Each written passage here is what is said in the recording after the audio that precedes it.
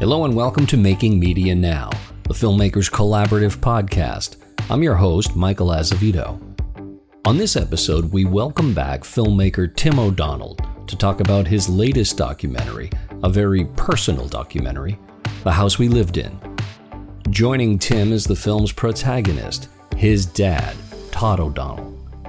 A decade in the making, The House We Lived In documents Tim's efforts as a young filmmaker confronting addiction, family, and memory as he chronicled his father's journey to recover lost memories following a traumatic brain injury. Here's the trailer.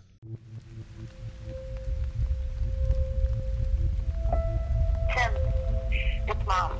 I don't want to upset you, but Dad's in the emergency room. They don't quite know what's wrong with him. They're doing everything. He's conscious. He passed out this morning on the floor or something. But I don't want you to freak out, but you might want to,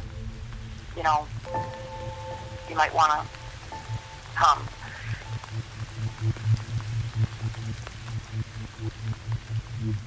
Come on, Dad, open your eyes. Just once. Open your eyes. Come on, Dad.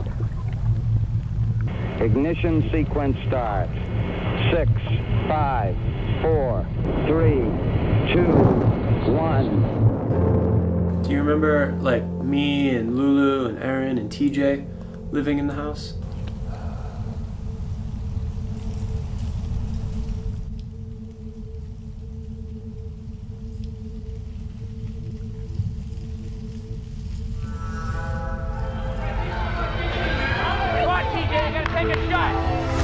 Todd, you have lost your whole other life.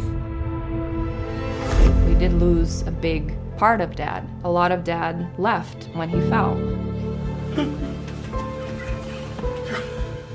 What does it feel like when it comes back? Do you just all of a sudden remember it, or? I think I had dreams. Oh, so your memories come back in the form of dreams? Maybe with time, I'll remember it, and maybe the attachment to those times will be there. We had some good times for 20 years. It's a house where you kids grew up. But it's like a butterfly. I don't know if I can catch it. Employing experimental approaches with projected installations, Tim O'Donnell attempts to find those missing memories in hopes of finding the dad he used to know. As memories return in the form of dreams, the family struggles with acceptance of this new version of their father. The House We Lived In will be featured at the Newburyport Documentary Film Festival on Sunday, September 18th. For more information about the festival, visit the Newburyport Documentary Film Festival website. Making Media Now is sponsored by Filmmakers Collaborative, a nonprofit organization dedicated to supporting media makers from across the creative spectrum. From providing fiscal sponsorship to presenting an array of informative and educational programs, Filmmakers Collaborative supports creatives at every step in their journey. To learn more, visit filmmakerscollab.org. And if you're enjoying the podcast, please leave a review and share. Now on to my conversation with Tim O'Donnell and Todd O'Donnell. Hello and welcome to Making Media Now, Tim and Todd O'Donnell. Tim is the director of a new documentary called The House We Lived In, and Todd O'Donnell, in addition to being Tim's father, is the film's protagonist. So, Tim, I want to start out just by asking you for a synopsis of the film's sort of plot and through line. Yeah, thanks so much for having us on. It's an honor to be back on the podcast. And this film is very different. It's a film that took 10 and a half years. It's a documentary that chronicles my dad, Todd's traumatic brain injury and his recovery from it, in which we discovered he lost chunks of memories of the house we grew up in, and then the game of golf. And so the film kind of kicks off early on with this big lofty goal of trying to recover lost memories. And as the film develops, you get a sense of the family trying to adjust to the new version of Todd. So there's quite a few themes, and you get to see Todd's journey over a decade.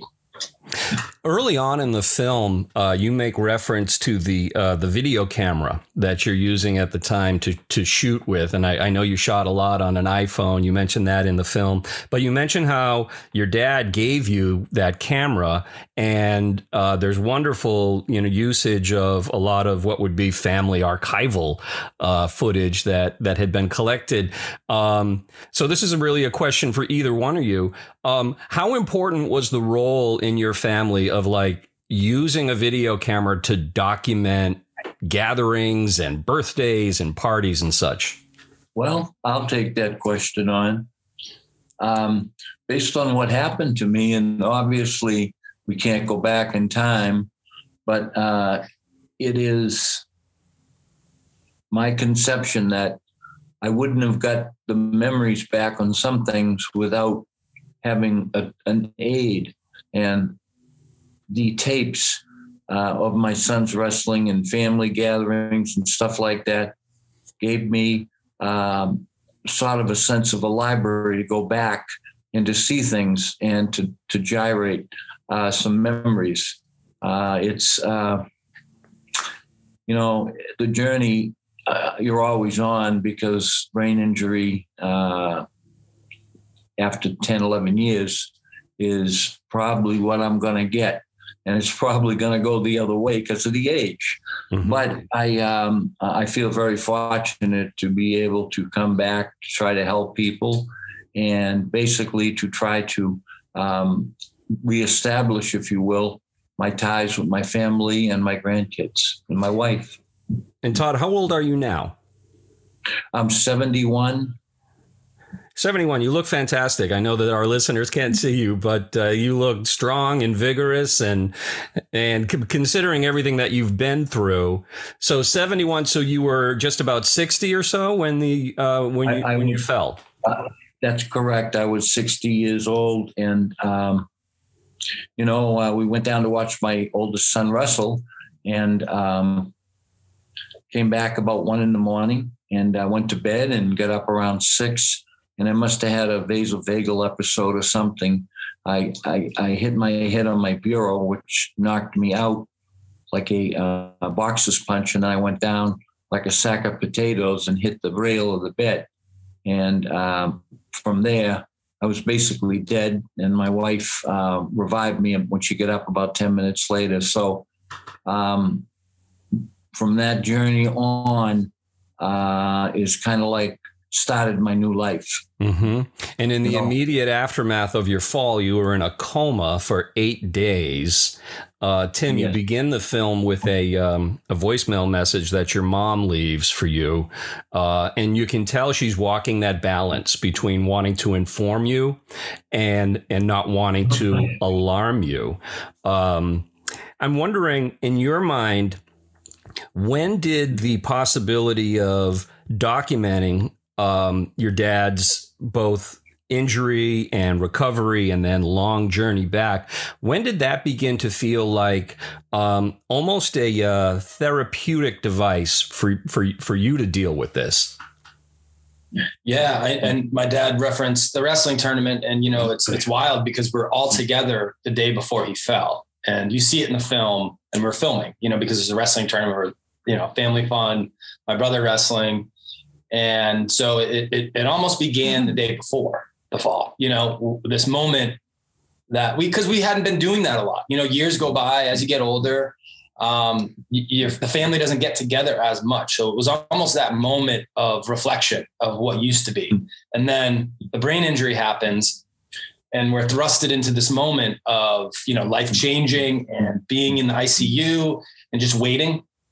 And it began there with an iPhone as maybe a little bit of a way out, a way of dealing with it. The camera kind of helps, make it less real, a little bit of escapism.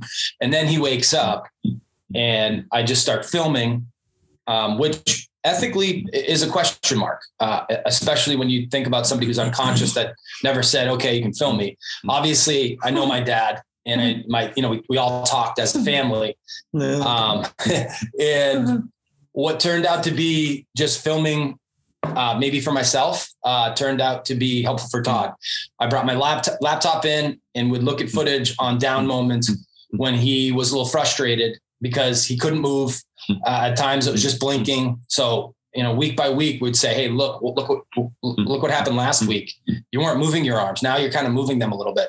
So that was that phase. And then as he was getting discharged, an incredible recovery at Spalding Rehab, we're talking 60 plus days at the best facility ever, you can go to. We decided to make a short film to help others understand and also to help fundraise because he couldn't work. He couldn't drive. We lost the house that we grew up in. It was foreclosed upon. So there was lots of financial issues. So we made a short film called No Quit.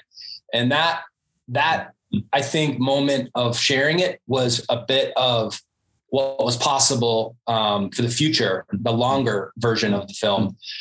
So I think it was baby steps with the film and with my dad. And I think I just never stopped picking up the camera. There's always a reason to pick up the camera, whether it was for him or more for me or my family. So you mentioned the house, and obviously the house plays prominently in the title of the film, The House We Lived In. And this house was in Hudson, New Hampshire. How far along in the process were you before you discovered that the house could serve as kind of a metaphor for some of the subjects that you were looking to touch on? Yeah, I think we always kind of circle back to the house, whether it was my dad's, trying to get those memories back, just us, it's such a pivotal thing. Like the brain injury marks the loss of the house, the loss of like innocence or something, or, what we had, it's this very delineated line. But I think for me, it might be obvious to so many people that watch this film and hear the story. It took a while. It took a while of looking at footage and putting it together to circle back to that metaphor, because there was lots of themes that kind of ran through, and the film's title changed. Michael, you saw an earlier cut, and I think the name of the film was different, So it's been a journey. Even the last 3 years of this film, the film has changed quite a bit.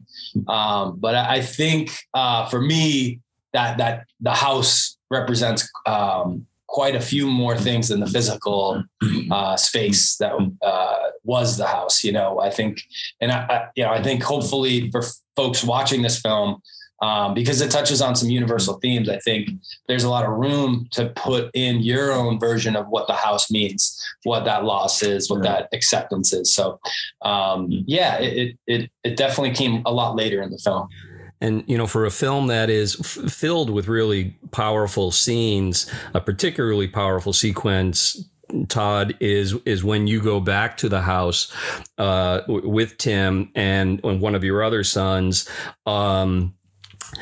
Now, having seen the completed film and having watched yourself revisit the house, does that event stand out differently to you, and does it continue to come into greater clarity as time passes?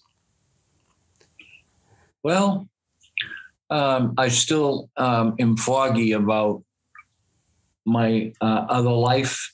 The house, it's like you remember because you've been in it and you've seen the film, and you remember that was your house and you were there and the family was around you and stuff like that. But to stick out like emotionally and everything, I don't get, because of the brain injury, I don't have the emotion as people would think on certain things. And I've just had to live with that. And it's easy for me to live with it because I'm in my own special world, but it's hard for my son and my family and friends to look at it and find that I can't remember sometimes their name.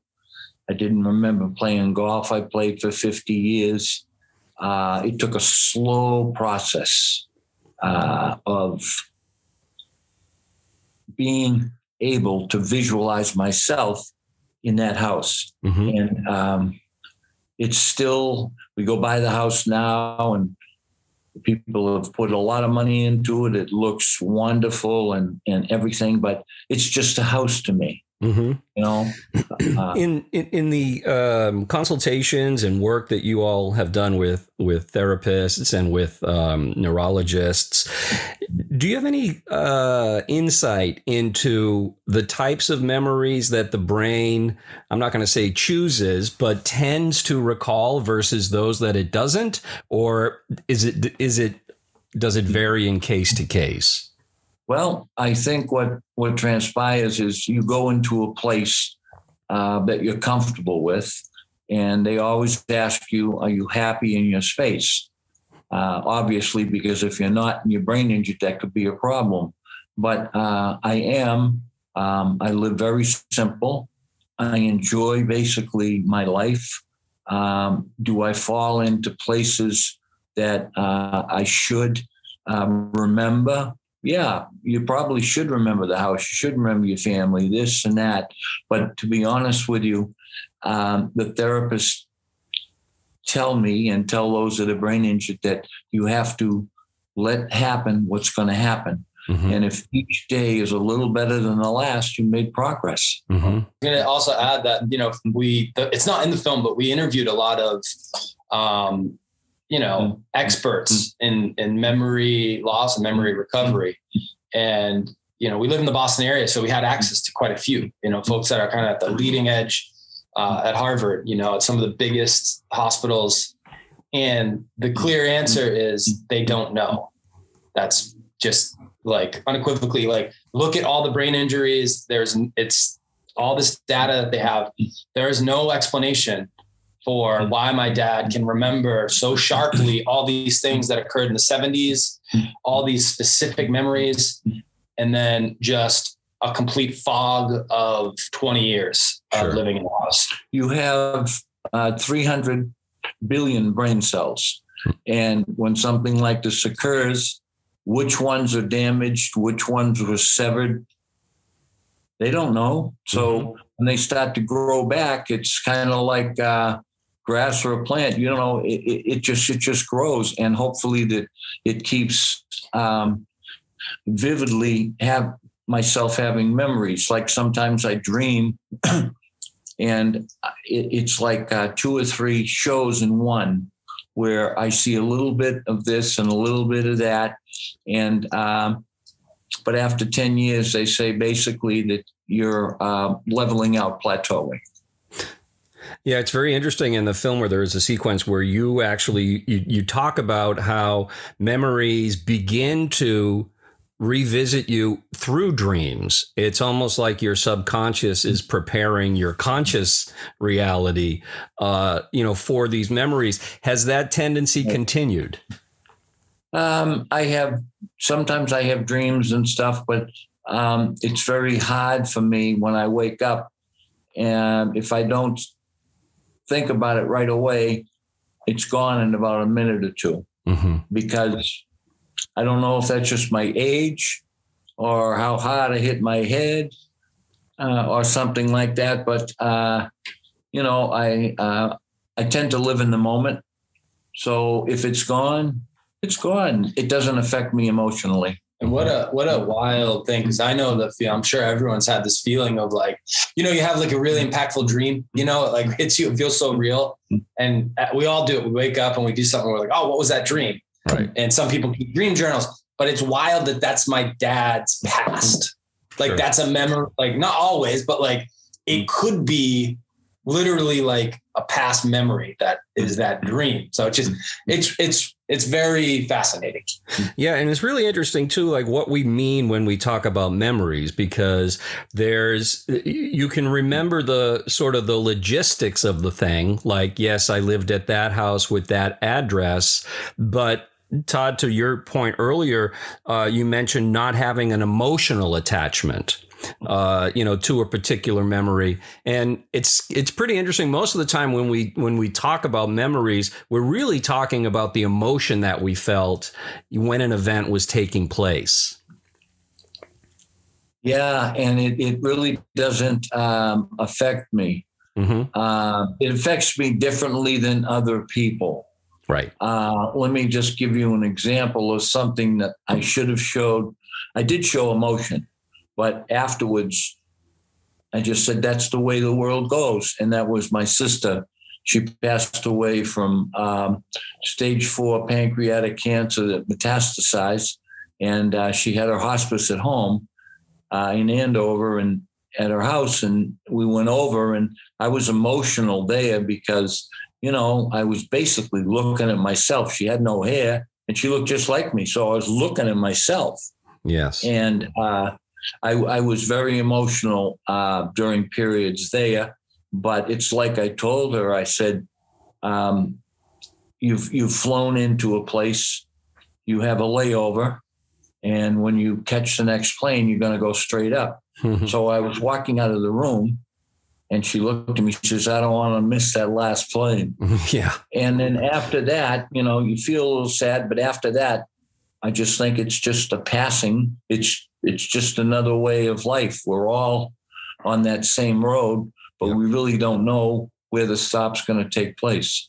Yeah, that is so true. It's almost like you've been outfitted with this kind of unique stoic perspective in the aftermath.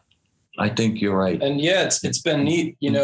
I think for Todd's journey, not only just his self-preservation perspective and like all the benefits we've got as family, just being around this guy, but now he's been able to be a brain injured advocate and has been doing motivational speaking and talking to so many different groups, not just in the brain injury community, but outside of that. So you're totally right, Michael. It's like, he's been gifted, geared up for this like kind of new thing, and he's been doing it for a decade now, because when we put out the short film, ESPN did an adaptation of it, and that helped kind of create a bit more visibility for him. And then he has the short film early on to kind of show his story and then connect with people in a very amazing way. When I was watching the film, one of the themes that kept coming through for me was around the level of trust that had to exist, Tim, within your family in order for you to pull this off, in the sense that, you've got 2 sisters and a brother. You've got a mother. I'm sure you've got extended family, and you've got the star of the show here, your dad. But the story is being told with their involvement, but through your perspective. And not only that, through your imagination when it comes to the recreations and how those are used. So talk to me a little bit about how you communicated your objective for the film with the rest of your family members. Yeah, there's lots of like moments. I think it goes back to my parents kind of creating a family dynamic that is open. And we've had lots of hard conversations. We've been lucky to kind of open our house early on, that same house that we lost, to so many friends and family, sometimes people crashing for a couple nights. Like, it was just an open door policy. And I think through all that kind of prepared us for this big challenge. And then the creation of this film, because as you know, as all the listeners know, something like this happens and it can totally divide a family. Even the best families out there, we're very lucky for whatever reason, we were able to get through this, stay together. And then you have somebody like me that's like, hey, I want to make a film about it. And there's been plenty of intimate documentaries where you see the family fall apart, relationships dissolve. Like making a film is its own kind of beast. And so there was lots of surprises along the way, especially when I called my family and I said, hey, I've been having these recurring dreams about the old house, and I've decided to cast actors to play you in these dream depictions. That can just totally like push somebody overboard with like, what is going on? So, I think it's been a lot of communication. You get to see the final film. There are things that we've withheld, that we decided as a family we did not want out there, or we did not want to use, and it also goes back to the best film possible. Sure. I don't know if that made the best film possible. My family trusted the process. There was at one point 3 years ago, where I showed the first cut to my family And that was over 3 hours long. The film now is 83 minutes and hopefully very watchable. But, they've had a very unique place because they're not just subjects. They've also been behind the scenes. They understand at this point. My family's very supportive of all the films I've gotten to do. They go to all the film festivals, not just this film, other films. And so they get it. And so they've been along for the ride. And I think if you have that trust, but there has to be that back and forth tension almost of testing it, because if I just waited and tried to show them the final, or made all the decisions without talking to them, I think that would have been problematic. But like that back and forth, and then sometimes testing myself, hey, I went too far, or that's not right, or that's a different direction. My siblings and my parents have also kind of like helped me with that. Todd, and you display so much trust in Tim as a son, and I think as a filmmaker too. Just in terms of how vulnerable you allow yourself to be and how open and honest in the film. How did that feel for you, and what role did trust play for you when you were, basically agreeing to show yourself being depicted going through your recovery, but also revisiting aspects of your own life, your struggles with various addictions, etc. Tell me the role that trust played for you in all of this. Well, I don't know if it was trust.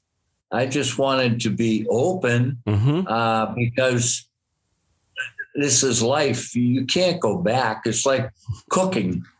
If you go too far, you can't go back and get it rare. You're stuck with it. So the way I look at it is if I open up and let people know, I may help people. I mean, a lot of people are only may come across one addiction in their life, but I'm lucky to have all of them. So as far as I'm concerned, it's like a candy store. Just come in and take what you want. You got a Whitman sampler. Yeah, but sampler. And Dad, so with that question, do you think now, without the brain injury, would you have that level of openness? Do you think it's a byproduct a bit from your brain injury, or do you think the brain injury doesn't affect that sort of decision to be open? That's a good question. Because I can't relate to my past, I only can relate to it through memories if they come back. I don't really know, but I've always been open. I, quit smoking 40 years ago and drinking, and because I wanted to have kids and I wanted to have a life. And, along the way, being a salesman, you're always type A person. Sure. So I just like the action, and it's just the way it is in life. I've never not spoken to anybody. I'm open, probably too open because I have no filter because of the brain injury. And my son, especially my oldest son, he kind of watches me and lets me know that you can't do that. But obviously I forget it. Sure. And so I think that it probably does. The brain injury has given me a new perspective on the way my life is and what I have to do or should have done in the past. But like I say, I know that my space in this world is limited. How many more years? I have no earthly idea. So I'm going to try to do the best I can.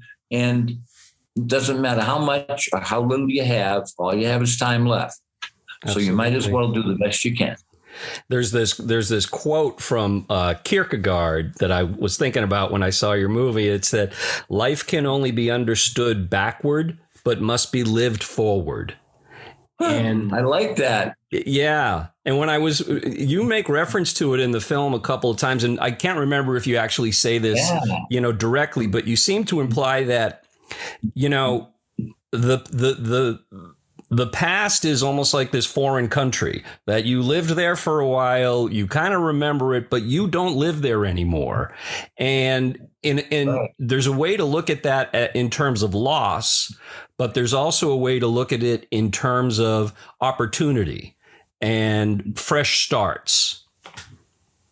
Yeah, I think that I had a fresh start. Well, I was thrown back a couple times, when there's 8 days or 7 days or whatever, and there's no brain activity. They're telling everybody he's brain dead. So you got to pull the plug. And then I wake up, and it was probably myself having an opportunity, not so much as to change everything, but to be able to help people in certain areas with certain things. Right. And I've, I headed up a brain injury committee at Spalding, and for 4 years, we helped about 500 people. And that was very rewarding because when you go into a brain injured thing, everybody there is brain injured, but the people around it, the caregivers and the family, they're totally in shock. They don't know what to do. So that's satisfying. And in the other thing, it's a new world and I have a new opportunity, but they teach you in brain injury, you tend to fall back into the things that you enjoy. Mm-hmm. And whether you remember that or not, it just happens. And so I'm perfectly content with my life, and I love my family. Tim has done an outstanding job, not only at documenting this, but other things for other people and exposing to some degree the path that maybe they want to move forward. It's Absolutely. just a learning tool. Yep. And it's a learning tool about maybe looking at yourself. Right. So, Tim, as we know, as listeners to Making Media Now know, since you've joined us a few times before to talk about other films, you're an accomplished and experienced filmmaker. I'm wondering, with a film that is so close, how do you tell yourself, okay, it's done? Yeah, it's always tough. I think, in this podcast, obviously, has such a great continuum of creators, and whether it's a film, a podcast, and anything, right? It's where's that line where you can be okay with it and just put it out and be done. And so this film, of course, has that problematic thing. And it's been funny because I thought I was done so many times along the way. There's literally a folder I, selfishly or whatever you want to call it, labeled last day of filming, literally like within the hard drive, last day of filming. And that was in 2013. Yeah. So, but I think I needed to think that way in order to keep going, because if I, like Todd, I've learned from Todd, if I said I was going to do a 10.5 year long film, it would have felt too big. Sure. And so I got to make other films along the way. Right. I got to make a bunch of other features, short films, different subject matter. And hopefully every time I've been bringing that back to this film. Yeah. And I think finally answer your question, I think it just took a lot of other voices and other eyes, such as yourself, giving advice on cuts. So, other producers that are on the film, my wife, my business partner, John, there's so many people that put a huge amount of effort into this film, and, made hard choices, and so I think it was the balance, the tension of me doing certain things, but also so many others coming back with perspective. And, it from what began as like one, smaller thing turned out to be so many people helping with this film, and really going for it creatively, I think. So, it was a nice balance of inside the house and outside the house voices. Yeah, it's disclosure. And, I'll bring up one thing. I really haven't looked at myself, and I'm looking at myself on this computer. And I really, I don't know. I know it's got to be me, but in looking at it, it's not your age that shows, it just stops in between. And by looking at my face and everything like this, I look like a roadmap. So it's just life, I guess. But well, we tend to look at ourselves with unforgiving eyes too. Well, I remember living in my 40s. Yeah. And that would be 31 years ago or abouts.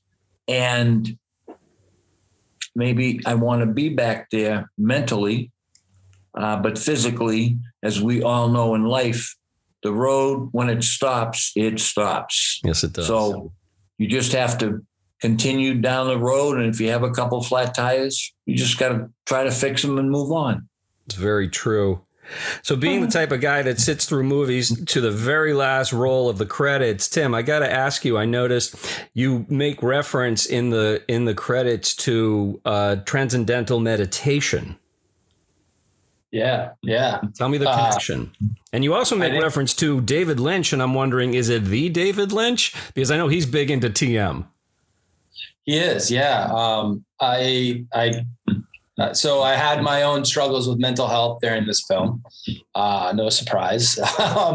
And my family preparing me to be open, and then also my wife, Allison, being so thoughtful and supportive, allowed me to start to engage in therapy sessions to literally talk about this film, which is a wild concept, but I think part of that also helped in so many sides of my life, because while I was filming, I don't think I was actually dealing too much with what was going on. So I think my, whatever you want to call it, trauma response, how it was affecting me, was delayed a little bit because I was putting so much time and energy into the film. Sure. So developing the film, not developing my own emotions and how I felt. So that helped me along the way, negotiate, and just the idea of therapy. It's like, I have a broken foot right now. Actually, I broke my foot, and I'm going to do the things I need to get medical help, right? I'm going to go see a doctor. I've got a boot on. I'm going to go to physical therapy after. It's going to be great, but we don't do that a lot with mental health. And it's silly because why just walk on a broken foot? So it made me obviously so much better. And it was a lot of help. And I literally would bring scenes into the things I was editing into the therapy sessions and talk about it. Wow. And unpack that. And so transcendental meditation helped at a certain point when I needed something that I could do anywhere to just kind of get back balanced. So transcendental meditation is something you can do just sitting here, in a dark, room or wherever. And it only takes, depending on your practice, 5 to 20 minutes twice a day is what they recommend. I don't keep up with that, but it's a toolbox I have. So I go back to it. I'm always doing it every year. Some years I do it more, some years I do it less. And of course that it kind of comes back to David Lynch, who's my hero, one of my favorite filmmakers. And, I was lucky when I was going to this particular meditation spot that they had a really good relationship with David Lynch and had conversations with him about our film, and which was neat, and I don't know if he's seen it, but that's okay. But, you gotta give credit. And I think, also having a artistic experimental voice that has done so many films over the years and stayed true to what kind of art he's making, I think allows others, to feel okay about doing some things that feel weird and outside the box for maybe documentary, and just being like, that's okay. Cause that's where I'm being driven right now for this particular moment. So all tools, man, all tools. Well, you've made such a powerful film that touches, I think, just so well on so many levels. It's a story about, fathers and sons. It's a story about an enduring marriage that, is obviously faced with a challenge. It's the story of this one individual, rebuilding himself from a a mysterious and very serious event.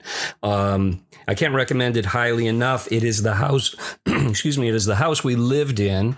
And for listeners in the greater Boston area, the film will be shown at the Newburyport Documentary Film Festival, which will be running from September the 16th to the 18th. You can check out their website to get a rundown of the films and times. And then, Tim, where can people go to find out where else they can see the film, and then maybe to keep track of, what may be its eventual rollout on streaming services or in theaters? Yeah. I would love to see everyone at the screening. We're closing night on Sunday, September 18th. So me and Todd will both be there too for a special Q&A. And I know we both would love to meet any and everyone there. Moving forward, feel free to check out thehousewelivedin.com or our main site, pixellafilms.com. That has my dad's film on there and several others. So that's kind of the house for all those. We're excited to start engaging in educational screenings for the next calendar year or so. So we're excited to start touring the film with different groups and different organizations. Well, Tim O'Donnell and Todd O'Donnell, thanks so much for sharing your time. Thank you for sharing this film. And Todd, I look forward to meeting you in person at the film festival. And Tim, it'll be great to catch up. And I got to hear the story about this broken foot. But thank you both for your time. Okay, thank you for having me and being able to talk about not only my journey, but when people see the film, it's going to be their journey.